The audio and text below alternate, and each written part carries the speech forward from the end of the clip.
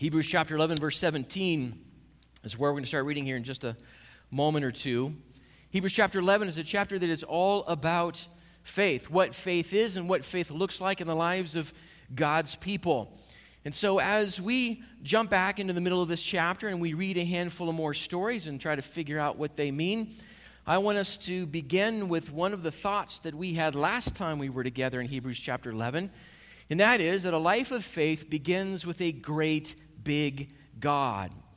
Remember that Hebrews 11 verse 1 tells us that faith is, and then gives us a certain kind of definition. Faith is the assurance of things hoped for, the conviction of things not seen.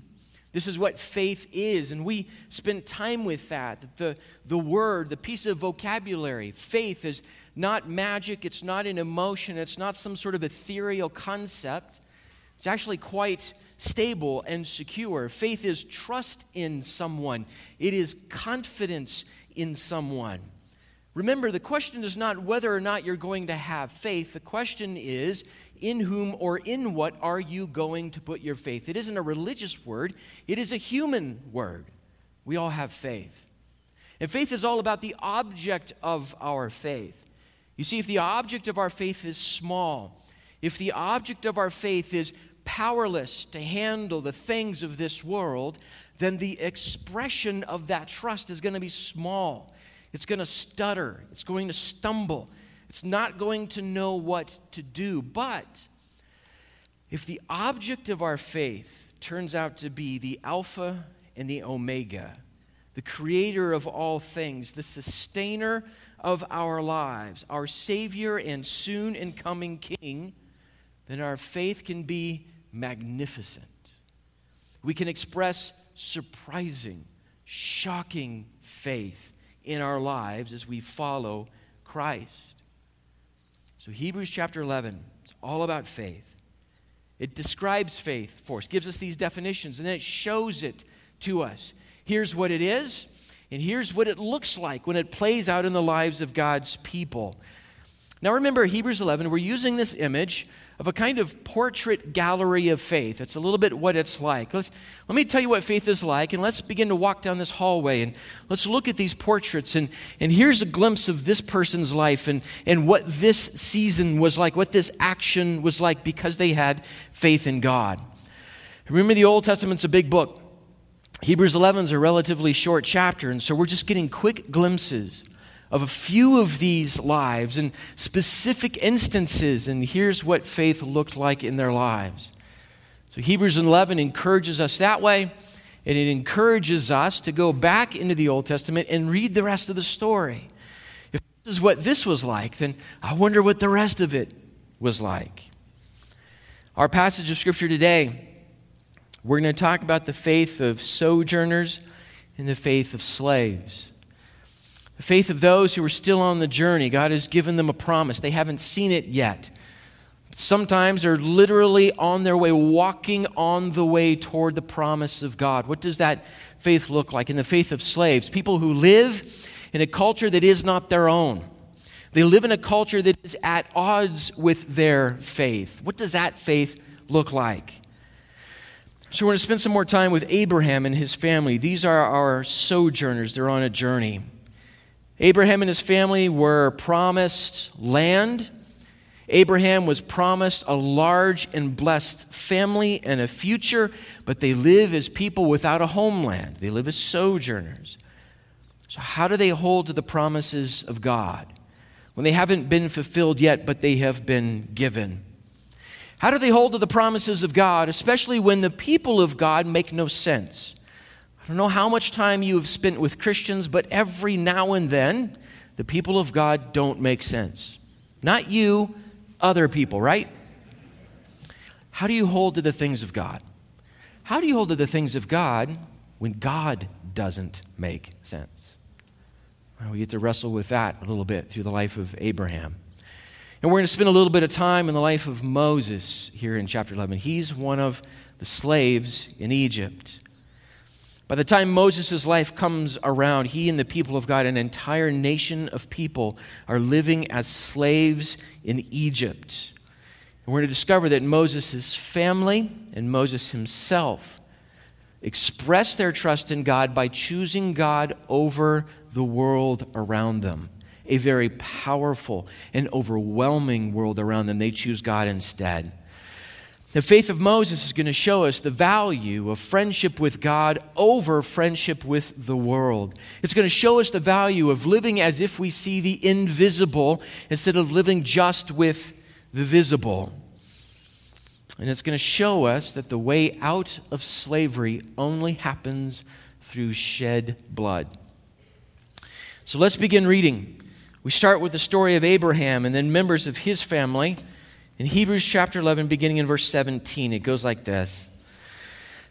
By faith, Abraham, when he was tested, offered up Isaac, and he who had received the promises was in the act of offering up his only son, of whom it was said, through Isaac shall your offspring be named.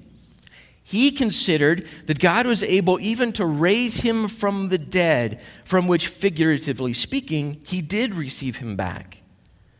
By faith, Isaac invoked future blessings on Jacob and Esau. By faith, Jacob, when dying, blessed each of the sons of Joseph, bowing in worship over the head of his staff. By faith, Joseph, at the end of his life, made mention of the Exodus of the Israelites and gave directions concerning his bones. Abraham, Isaac, Jacob, and Joseph. By faith, Abraham, when he was tested. You can read this story in Genesis chapter 22. I would encourage you after this morning to go back and read that chapter and just kind of get a feel for the rest of the story that has to go with what we read here in Hebrews chapter 11. Now, all of the stories that we're going to read about Abraham, Isaac, Jacob, Joseph, and then Moses and his family, all of these stories are very dramatic. They're really quite incredible. When you read the story and you slow down and you make sense of what's actually happening, it's a little overwhelming. All of them are dramatic. This story of Abraham sacrificing Isaac just takes the cake. God asks Abraham to do something that simply doesn't make sense to us. And when we read the story, Genesis 22, we read about the story here in Hebrews chapter 11. It's the kind of thing that it's like when we read the story, it actually tests our faith, much less what Abraham went through when he was commanded by God to sacrifice his son Isaac. What is going on here? This doesn't make sense to us. It seems to us to be wrong on every conceivable level. The story is, again, dramatic and amazing, the things that unfold through it. But what we're going to do this morning to make sure that we can make some sense of it is we're going to keep our eyes on Abraham. We're going through Hebrews 11, and so we want to stay focused on the faith that Abraham shows. The kind of trust in God, confidence in God that Abraham shows as he walks through this process. So let's keep in mind what happens before this moment in the Old Testament. God had promised to Abraham land for his family. Now, that hasn't been secured. It hasn't been completely and absolutely given to them yet, but God has promised them land. And God has promised that God would give Abraham this beautiful and this great, big, gigantic family. There's this point at which God is talking to Abraham about these promises. And he says, Abraham, why don't you look into the sky? Can you count the stars in the sky? That's what your family is going to be like. That's going to be the size of your family. And they're going to bless all of the rest of the world. And Abraham, it will happen through your family. Now remember, we get a glimpse of this earlier in Hebrews chapter 11.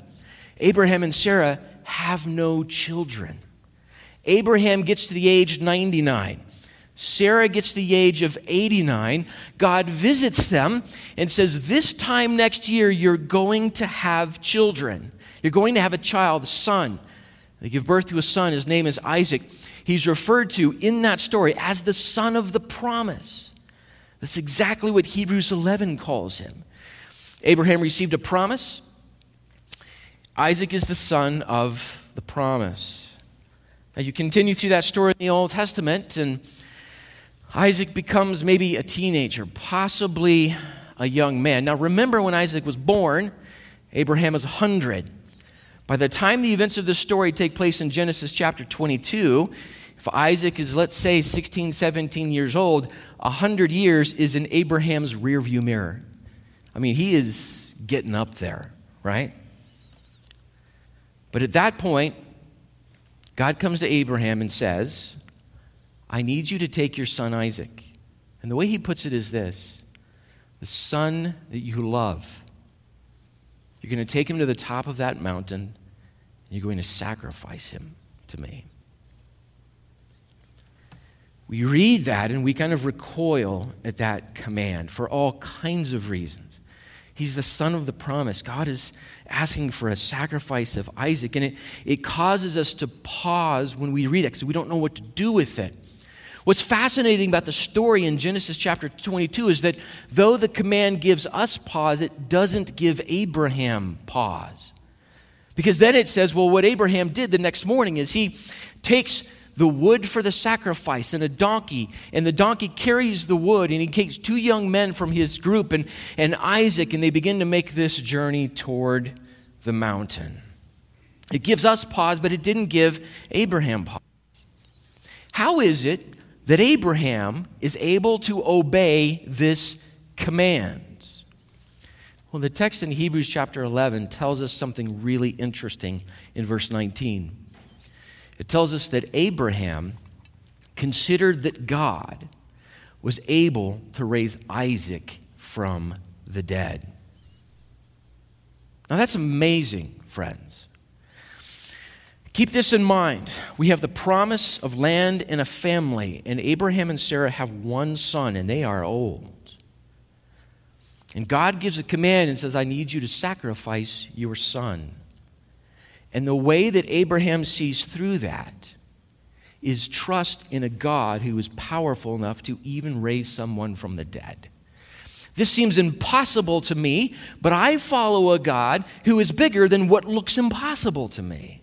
So Abraham's consideration is, I don't know how this is going to play out exactly, except that if Isaac dies, God will raise him from the dead. That's stunning. We get a hint of that back in the original story in Genesis chapter 22. Verses 4 and 5, listen to how the story goes. On the third day, Abraham lifted up his eyes and saw the place from afar. Then Abraham said to his young men, stay here with the donkey. I and the boy will go over there and worship and come to you again. Other translations actually stick the word in there, and we will come back to you. You know, notice something that happens in these couple of verses. For 3 days, this whole little team of people travel. The donkey's carrying the wood. And Abraham gets to the foot of the mountain. He takes the wood off the donkey. He tells the two young men on the donkey, you guys stay here. He puts the wood on the back of his son, and Isaac carries the wood for his sacrifice up the hill. And Abraham says, we're coming back again. Abraham believed that both he and Isaac would come back down the mountain. Friends, Abraham believed that resurrection would secure the promise. He believed that resurrection would secure the promise. What did we say at the very top of the sermon this morning? A life of faith begins with a vision of a great, big God. How big is Abraham's God? Now, in Abraham's life, it's actually led him to this point. Abraham has already learned that God can bring life out of surprising places that seem to be dead. Abraham's 99, Sarah is 89, and God says, this time next year, you guys are going to have a son. And they both laugh at the promise. And the book of Hebrews says, and now this is not me, this is Scripture speaking, God brings life out of their lives even though they are as good as dead. That's how old they are. They're as good as dead. And yet what does God do? He brings life out of that. Abraham has already seen this. Abraham has already learned a life of faith and trust in God, leaving his homeland for a new land that God would eventually show him, and fulfilled in the birth of his son Isaac.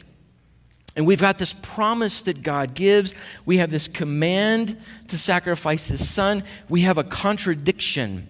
We have what seems to be a contradiction between the promise that God gives and the command that God gives. the promise of a family through Isaac and the command to sacrifice Isaac. Let's notice something about a life of faith in God. Faith asks us to believe the promise and obey the command. To believe the promise and obey the command. Everything that God has given us in this book about what life with Him is, who He is, what He grants us, what He gives us, all of those promises are true. And then we're called, we're asked to obey the commands of God in Scripture, the commands that God lays upon our lives. And in fact, guys, God has ordained His relationship with us so that oftentimes He actually fulfills the promise through our obedience to the command. Abraham obeys the command, and what he's thinking is well, God's going to raise my son Isaac from the dead. Will God fulfill His promise if you and I are faithful to the commands? So Abraham knows, and he shows the way for us in this. We read these lives, we listen to their stories, and then we learn how to follow in their footsteps, guys. Abraham knew that even this command could not derail the promise of God. This is trust in a great big God. That's important because typically, you and I are the kind of people who will obey the commands that make sense to us.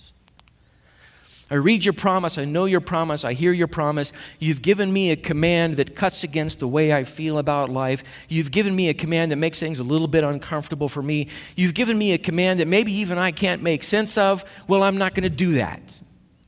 We want to obey commands that make complete sense to us. Abraham has a larger vision of God than that. He trusts the promise. He obeys the command. This is trust in a powerful God, a good God. But ultimately trust in a sovereign Lord. The preacher D. James Kennedy used to always put it this way: there's only one thing you cannot say to your Lord, and that is no. You say no, He's not Lord. You've become Lord. As I was going through this, I ran across a poem, and parts of it are famous. You might even know a couple of the lines for this poem by William Cowper. But it expresses well some of what we're wrestling with in the story of Abraham sacrificing Isaac.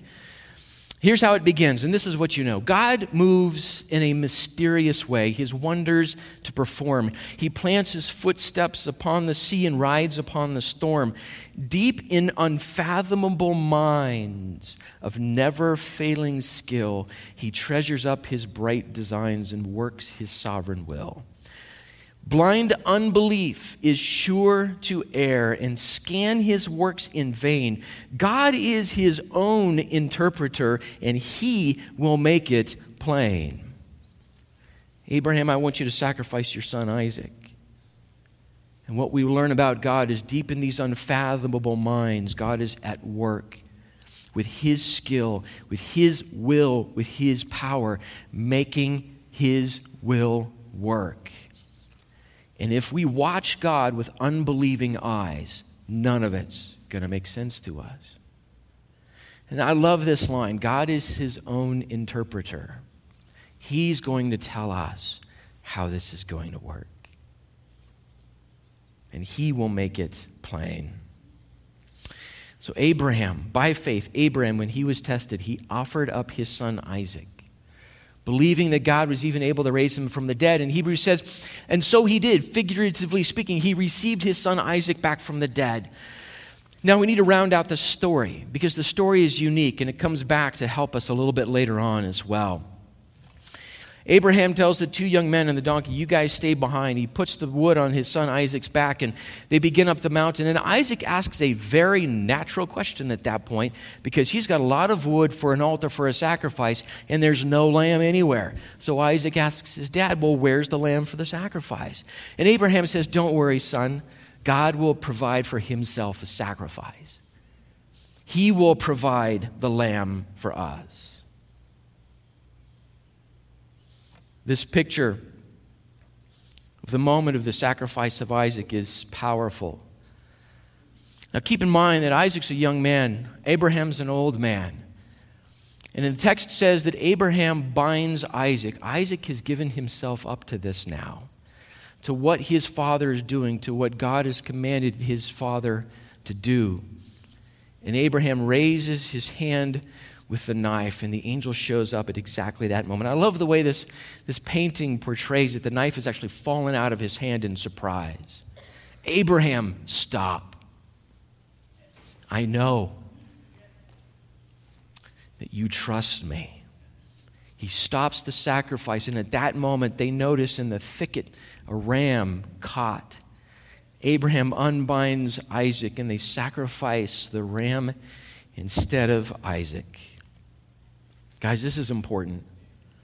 God didn't need the sacrifice. God needed the trust of Abraham. He needed Abraham's faith. This isn't a story about child sacrifice. And a lot of people who get grumpy at the Christian faith will say, this is about child sacrifice. There is no second in which this story is about child sacrifice. That will not happen. Abraham believes his son will be raised from the dead. God will not allow Abraham to sacrifice his son. That's not what he needs. He needs the faith of Abraham. It's a complex story. And sometimes it's difficult. The more we spend time with it, the more this story comes into focus for us, we begin to see something else. We begin to see another story come into focus. You see, guys, centuries later, the Son of God will put wood on his back and climb up a hill. And at that moment, the hands that hold the tools of execution will not be stopped. And he will die on that cross, and he will rise from the grave. Guys, resurrection secures the promise. God will provide for himself a lamb. Isaac, don't worry.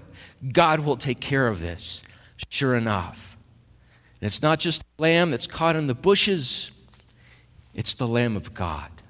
It is his very son, sacrificed in the place of Isaac and in the place of everybody else. Abraham's trust in God, even at that moment, becomes part of his story, what it means for us to watch Abraham and learn what faith and trust means. It becomes a part of Isaac's story. Isaac lives and goes on to give birth to his son and those grandkids. And it becomes part of the greatest story ever told, the story that saves this sinner's soul, the death and resurrection of the Son of God, my Savior, Jesus Christ. By faith, Abraham trusted God even in that moment. Hang on to some of those thoughts. The text very quickly now goes through his son, his grandson, and his great-grandkids, Isaac, Jacob, and then Joseph. It says in verse 20, by faith Isaac invoked future blessings on Jacob and Esau. You can read this story in Genesis chapter 27. And Abraham's picture in the portrait gallery is big and it's dramatic. And the picture of Isaac is just real small and it's real quick. But we get this fascinating story.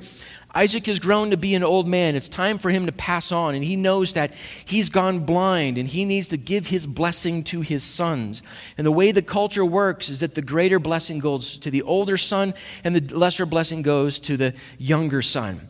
But by the time we get to this story, we've learned something about Isaac's younger son, Jacob. He's a deceiver.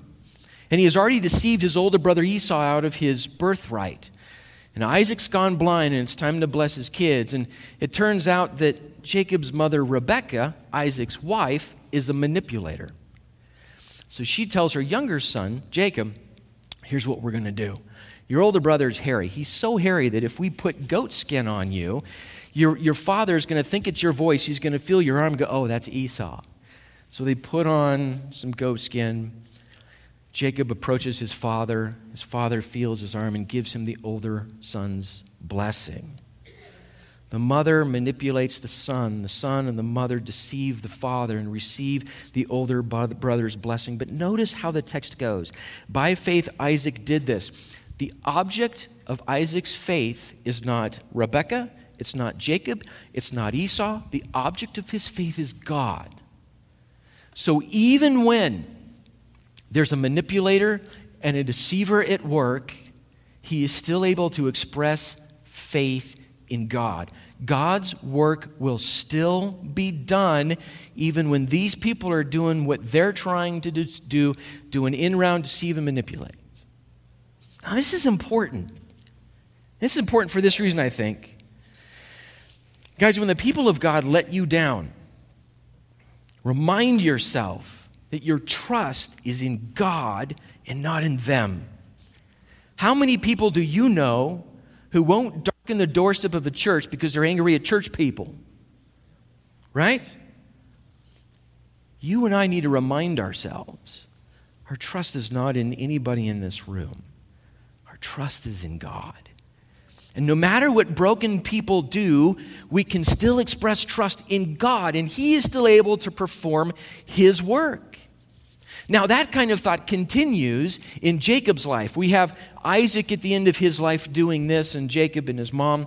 Then Jacob gets to the end of his life, and it tells us this. By faith, Jacob, when dying, blessed each of the sons of Joseph. You can read this story in Genesis chapter 48. At the end of Jacob's life, one of his younger sons, Joseph has these two boys, Manasseh and Ephraim. And he wants his dad, Grandpa Jacob, to bless these two sons. And so what does Joseph do as Jacob is kind of getting old and he's sitting there?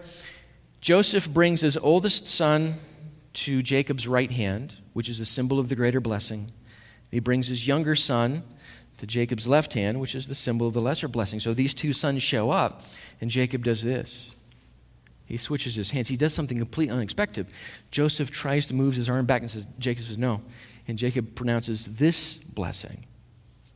Jacob, seeing what God needs done, by faith and trust in God, does the unexpected. And he swaps the elder and the younger son. And again, even when things that are unexpected happen to us, we know that we can still show trust in God's plan. God is accomplishing what He wants to do. And sometimes, guys, that just happens in the unexpected moments. Isaac at the end of his life, Jacob at the end of his life, and then Joseph. This is crazy. I'm reading through this, I'm working through this, I get to verse 22. I'm like, why this? By faith, Joseph, at the end of his life, made mention of the exodus of the Israelites and gave directions concerning his bones. Think about how curious this is for just a moment, because I want to land on this verse for a couple of minutes, whether you like it or not. This is what we're going to do. The story of Joseph monopolizes about a third of the entire book of Genesis. And if you know the story of Joseph, the coat of many colors, there's intrigue, there's prison, there's dreams and visions and assassination attempts. It is quite the story. And the writer of Hebrews chapter 11 picks one thing. At the end of his life, he talks about the Exodus, which is still yet to come, because when Joseph dies, the nation of Israel is growing, and they all live in Egypt. They're not slaves yet, but they live in Egypt, not in the Promised Land. And he gave directions concerning his bones. Here's how I want you guys to bury me. Let's think about this for a minute. When you go back and you read this, and you can read this story in Genesis chapter 50, you're going to notice something interesting. The very last words of the book of Genesis are Joseph's instructions to put his bones in a box so they can carry him back to the Promised Land. Now, Joseph had at one point risen to the second in power over the Egyptian empire. Now, what do Egyptians do to important people who die? They build gigantic monuments, they mummify you, and they put you in a bunch of expensive stuff deep inside of that tomb. Joseph could have chosen that. What does Joseph do? You guys, you Hebrews, you're just going to put my bones in a box, and you're going to take me home.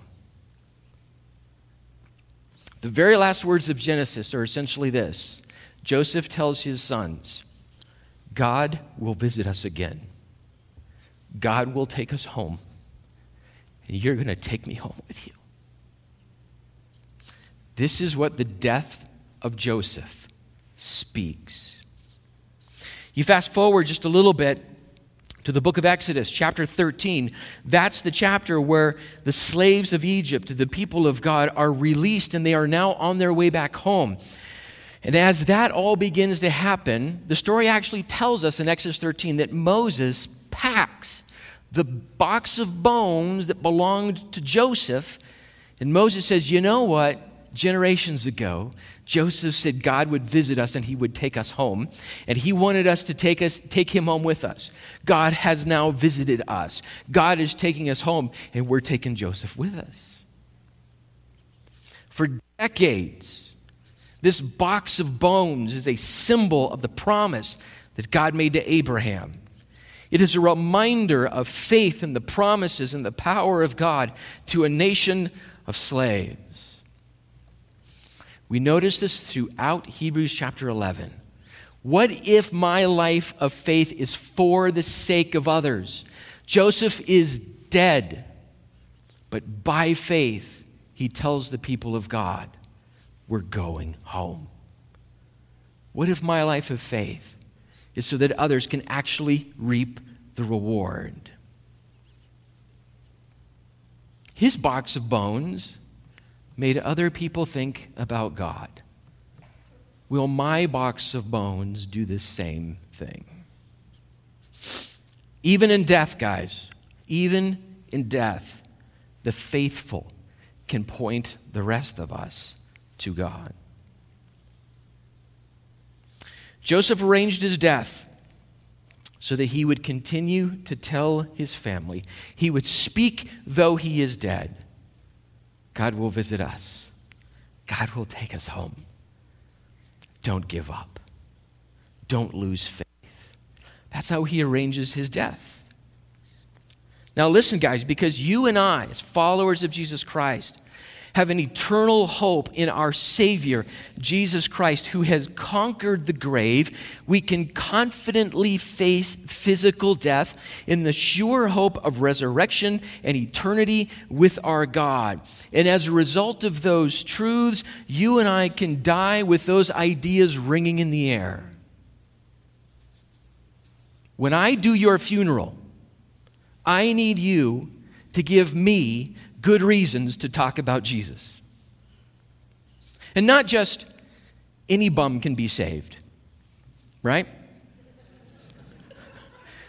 Because technically that's true.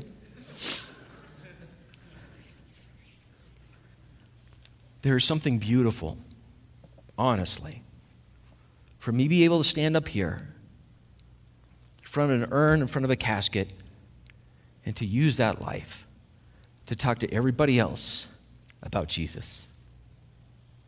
I need you to give your pastor at that moment a chance to talk about Jesus. Even in death, we can point others to Christ. Not only does my death not hinder or stop the work of God, it can actually be a link in the chain. It can actually be a piece of the puzzle. It can be part of what God uses to complete his work. So Joseph says, I'm dying. We're in Egypt. Put me in a box because God's taking us home. The next story is the story of a man through whom God took his people home. And it's the portrait of Moses and how faith was at work inside of his life. I want to spend a few moments inside of Moses' life, and we're going to connect it to Abraham, Isaac, Jacob, and Joseph, and then the next time we're together, we're going to connect it to the rest of Hebrews 11 and how it ends. But let's read this in Hebrews 11, verse 23.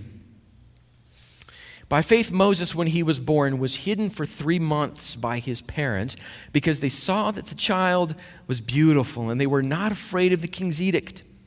By faith, Moses, when he was grown up, refused to be called the son of Pharaoh's daughter, choosing rather to be mistreated with the people of God than to enjoy the fleeting pleasures of sin. I love the King James. The pleasures of sin for a season. He considered the reproach of Christ greater wealth than the treasures of Egypt, where he was looking to the reward. By faith he left Egypt, not being afraid of the anger of the king, for he endured as seeing him who is invisible. By faith he kept the Passover and sprinkled the blood so that the destroyer of the firstborn might not touch them. By faith Moses, when he was born, he was hidden for 3 months by his parents. So this is an expression of faith from Moses' family. Trust in God. Even though Pharaoh had set up this edict, they say, what we're going to do is we're going to protect our son. We're going to save our son.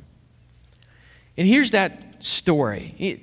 This section of Moses' story happens in Exodus chapters 1 through 13. The people of Israel had grown so large, and the family had turned into a nation and just multiplied. And so the Pharaoh of Egypt grew worried that these people were going to have too much power for him. So they enslaved the people of Egypt. And then Pharaoh says, let's go one step further. And he gives this edict. So for a period of time, every male child born to the Hebrews is supposed to be slaughtered by the midwives who give birth. So he gives this command, but all these male children just keep on getting born. So Pharaoh brings these midwives before him and says, why do we still have boys being born? I told you to kill them. And these Hebrew midwives, I love it. It's just this great story. They just sort of go like this, right? It's actually in the original Hebrew. They shrug. And here's what they say. They say, well, the Hebrew women are not like Egyptian women. They are vigorous when they give birth. And by the time we get there, it's done. The child is hidden. We don't have time to kill these babies. They lie to Pharaoh. Boys keep on getting born. And inside that story, it says, and this Levite marries this woman, and they give birth to this boy, and they find this boy precious and beautiful. And they're not going to kill this child. They call him Moses.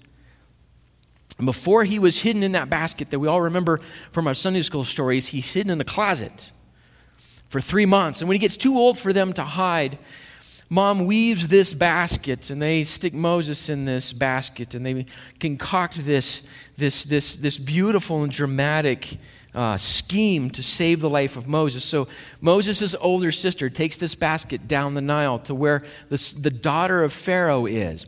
And so she releases this basket, and the daughter of Pharaoh sees the basket, opens it up. There's a beautiful child. And she said, I love this child. I want to keep this child. And so Moses' older sister, who's hiding in the bushes, comes out and says, hey, that's a beautiful little boy that you have there. How would you like me to find a Hebrew woman who can nurse and raise this child for you? And the daughter of Pharaoh goes, that's a great idea. So Moses' older sister goes and gets a hold of Moses' mother and brings her to Pharaoh's daughter to raise Moses. By faith, Moses' parents hid him. And look what God did. They disobeyed an unjust and evil law by faith. They were creative, they were persistent, they were faithful, and God saves Moses. God even allows Moses' mother to raise him as a child. It's fascinating, it's dramatic, it's powerful what happens in Moses' life. And the next thing that the writer of Hebrews grabs is that by faith Moses, when he was grown up, he decided, I'm not going to be a part of Pharaoh's household.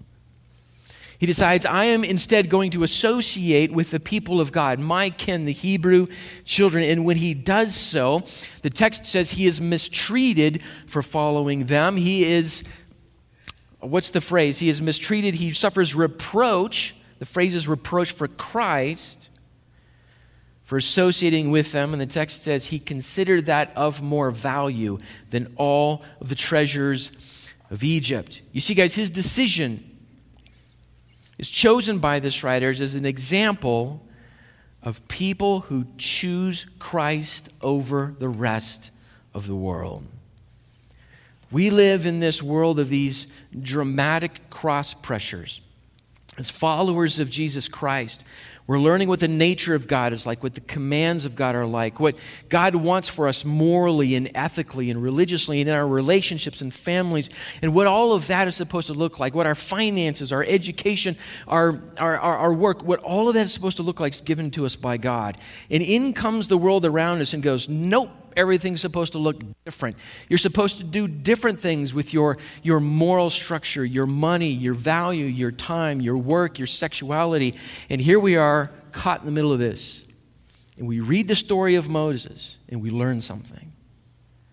It's more valuable to follow Christ even if it means mistreatment, even if it means ostracization, even if it means reproach for the sake of Christ. It's more valuable for us to follow Jesus.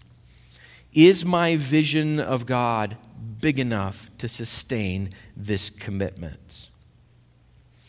I've been around long enough to know that Christians will oftentimes make exactly this kind of commitment. Come what may, I'm going to follow Jesus Christ. This just seems so real and so right. And oftentimes those kinds of commitments arise in emotional moments.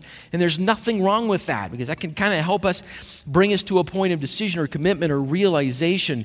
But what happens when the emotion falls into the background and real life shows back up again? Is my vision of God big enough to sustain that commitment, even when it means mistreatment and reproach?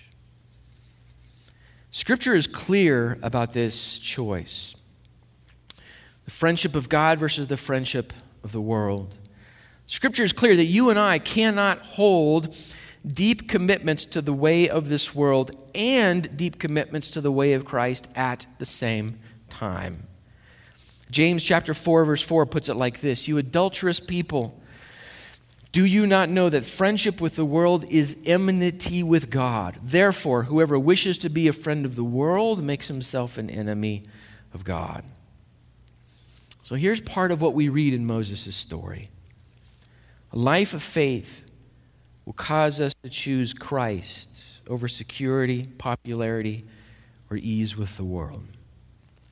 And guys, from my perspective, American Christians come face to face with this more and more every day. Who will I follow? With whom will I be friends? If you go back and you read Hebrews chapter 11, verse 13, it says that the people of God had actually learned to look ahead to the things of God. What they saw as they walked through a difficult and confusing world were the promises of God, the things that God was able to do.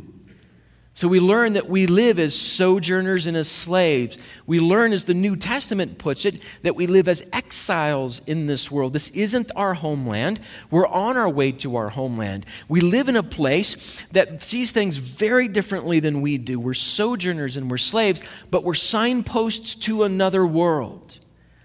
When the Apostle Peter opens 1 Peter, he addresses Christians by calling them exiles in this world, but exiles who are blessed with the grace and the presence of God.